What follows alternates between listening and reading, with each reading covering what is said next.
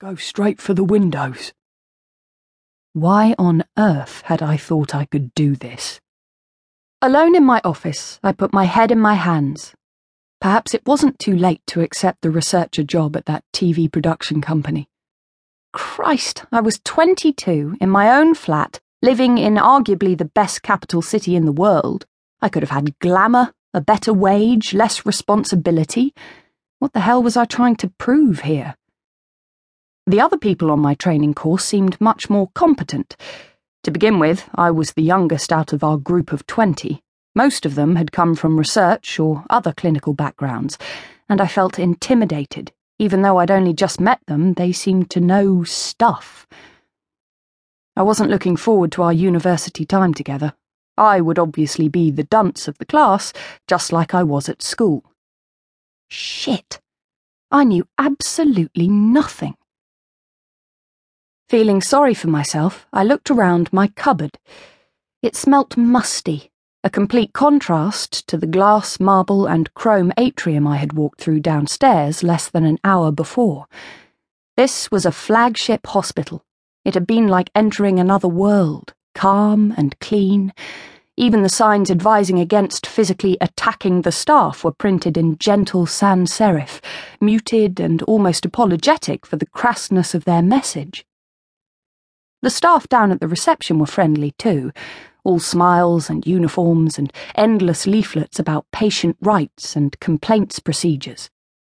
It was not a hospital, it was a Trust House Forte hotel lobby. I had taken the lift up to the 8th floor with several hassled-looking members of staff, none of whom had been even remotely interested in the fact that I had just joined the team. I looked at my new staff identity card and made sure it was facing outwards. Clinical psychologist in training. No one noticed, no one gave a damn, and in that moment I felt like the new kid on the first day of school.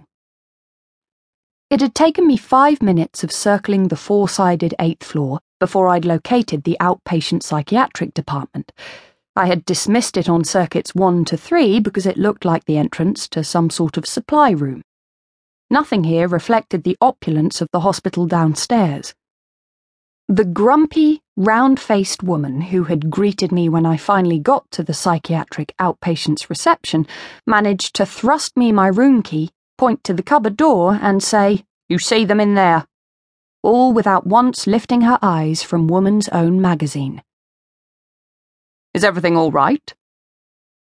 Seeing Chris standing over me with a man just behind her jolted me back into the room. "Oh, yes.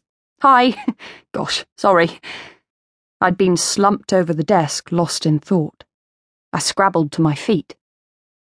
Dr. Chris Moorhead was renowned for being a brilliant supervisor, but one hardcore, fiercely intelligent, no-nonsense woman. I remembered her from my interview for the clinical training course. She didn't smile. She didn't make small talk. She asked the most difficult question. "Why do you deserve a place on this training course any more than all the other people who want it?" When we were told who our training supervisors were to be, I noticed a number of my fellow trainees sighing with relief when my name was matched with hers. A few second and third years laughed and patted me on the back. "Good luck," said one of them. Chris, a tall, slim, angular woman who had the unnerving habit of maintaining unbroken eye contact, gestured to the man standing just behind her. "This is Professor Horace Winters, head of the outpatient psychiatric department. Professor Winters, this is my trainee. She'll be here 2.5 days per week for the next 6 months. The prof offered his hand, making zero eye contact. His words sounded as if they'd been worn smooth by repetition. "Welcome to the department. I hope you enjoy your time here. I'm always at your disposal. I'm looking forward to the valuable contribution you will make to my team." With a flourish, the prof then walked out. I wanted to giggle, but Chris clearly wanted further words.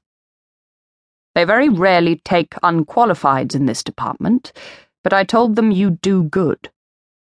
"Chris, that's so great of you. Thanks." "Don't thank me. Just don't let me down." After